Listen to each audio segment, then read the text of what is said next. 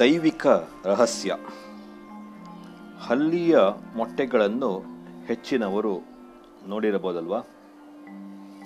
ಹಲ್ಲಿಯು ಮೊಟ್ಟೆ ಇಟ್ಟ ದಿನ ಆ ಮೊಟ್ಟೆಯನ್ನು ಒಡೆದರೆ ಸ್ವಲ್ಪ ನೀರಿನಂತಹ ದ್ರಾವಕ ಮಾತ್ರ ಇರುವುದು ನಮಗೆ ಕಾಣಬಹುದು. ಬರ್ತಿ 11 ದಿನದಲ್ಲಿ ಆ ದ್ರಾವಕವು ಹಲ್ಲಿಯಾಗಿ ಬದಲಾಗುತ್ತದೆ. ಎಷ್ಟೊಂದು ಬಯೋಕೆಮಿಕಲ್ ಬದಲಾವಣೆ ಆ ಮೊಟ್ಟೆಯೊಳಗೆ ನಡೆಯುತ್ತದೆ.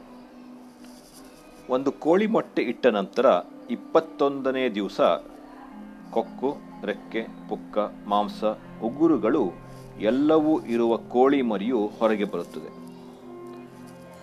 ಸ್ವಲ್ಪ ಯೋಚಿಸಿ, ಒಂದು ಒಡೆದ ಮರಿ ಹೊರಬರಲು ತಯಾರಾದ ಕೋಳಿ ಮೊಟ್ಟೆ ಮತ್ತು ಒಂದು ಬಾತುಕೋಳಿಯ ಮೊಟ್ಟೆಯನ್ನು ಒಂದು ಕೆರೆಯ ದಡದಲ್ಲಿ ನೀರಿನ ಹತ್ತಿರ ಇಡಿ. ನಂತರ ದೂರದಿಂದ ಗಮನಿಸುತ್ತಾ ಇರಿ. 2 ಮೊಟ್ಟೆಗಳಿಂದ ಮರಿಗಳು ಹೊರಗೆ ಬರುವುದನ್ನು ಕಾಣುವಿರಿ. ಕೋಳಿ ಮರಿಯು ನೀರನ್ನು ನೋಡಿದ ತಕ್ಷಣ ಭಯದಿಂದ ಹಿಂದೆ ಸರಿಯುತ್ತದೆ. ಆದರೆ ಬಾತುಕೋಳಿಯು ನೀರಿನಲ್ಲಿ ಇಳಿದು ಈಜಾಡುತ್ತಾ ಆಟವಾಡುತ್ತಾ ಅದನ್ನು ಸವಿಯುತ್ತೆ. 2 ಮರಿಗಳು ಮೊಟ್ಟೆಯ ಒಳಗಿನಿಂದಲೇ ಬಂದಿರುವುದು ತಾನೆ. ಬಾತುಕೋಳಿಯ ಮರಿಗೆ ಈಜಾಡಲು ಕಲಿಸಿದ್ದು ಯಾರು? ಕೋಳಿ ಮರಿಗೆ ಭಯ ಹುಟ್ಟಿಸಿದವರು ಯಾರು? ಆ ಮರಿಗಳ ಮೆದುಳಿನಲ್ಲಿ ಬರೆದಿಟ್ಟಿದ್ದೇ ಆ ಜ್ಞಾನವನ್ನೇ ದೈವಿಕ ರಹಸ್ಯ ಅಂತ ಹೇಳಲ್ಪಡುವುದು. ಅದರ ಒಂದು ಭಾಗವು ಆತ್ಮ ಚೈತನ್ಯವಾಗಿ ನಮ್ಮೆಲ್ಲರಲ್ಲಿಯೂ ಕೂಡ ಇರುತ್ತದೆ. ಆದ್ದರಿಂದಲೇ ನಮ್ಮ ಹೃದಯ ಪ್ರವರ್ತಿಸುವುದು. ಕೆನಡಾದಲ್ಲಿ ಆರ್ಟಿಕ್ ಸಮುದ್ರದ ಹತ್ತಿರ ಒಂದು ಸ್ಥಳವಿದೆ. ಅಲ್ಲಿ ಸಾಲ್ಮಣ ಎಂಬ ಜಾತಿಯ ಮೀನುಗಳು ಬಂದು ಮೊಟ್ಟೆ ಇಡುತ್ತವೆ.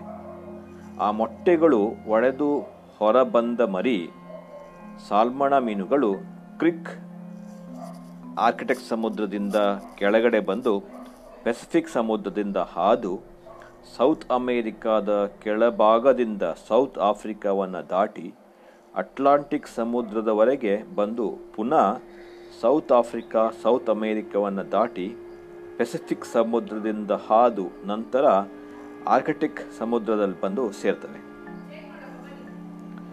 ಈ ದೀರ್ಘಕಾಲದ ಪ್ರಯಾಣಕ್ಕೆ ತಲುಗುವ ಸಮಯ 3 ವರ್ಷಗಳು.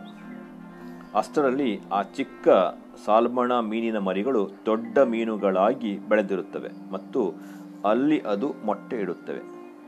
ಹೀಗೆ ಮೊಟ್ಟೆಗಳನ್ನು ಇಟ್ಟ ಮೀನುಗಳು ತಲೆಯನ್ನು ನೆಲಕ್ಕೆ ಹೊಡೆದು ಸತ್ತು ಹೋಗುತ್ತವೆ.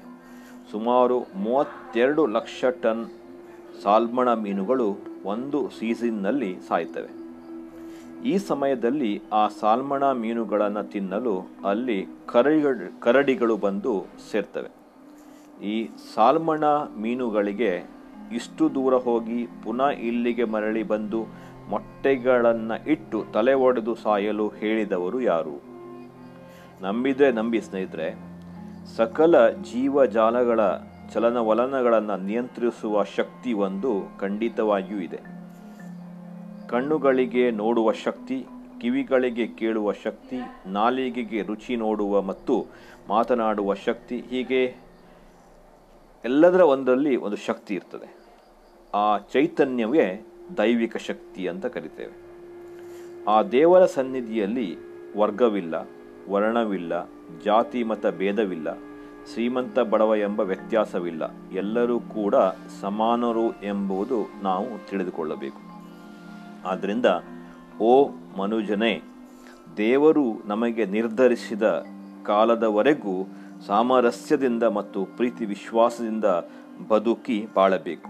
ದೇವರನ್ನು ಅರಿಸಲು ಪ್ರಯತ್ನಿಸಿ ದೇವರನ್ನು ಕಾಣಲು ಪ್ರಯತ್ನಿಸಿದರೆ ಅದು ಕೃಷ್ಣಂ ವಂದೇ ಜಗದ್ಗುರು ಎಂಬ ಘಟ್ಟಕ್ಕೆ ನಾವು ತಲುಪಿದ್ದೇವೆ ಎಂದರ್ಥ. ಏನಂತೀರಿ?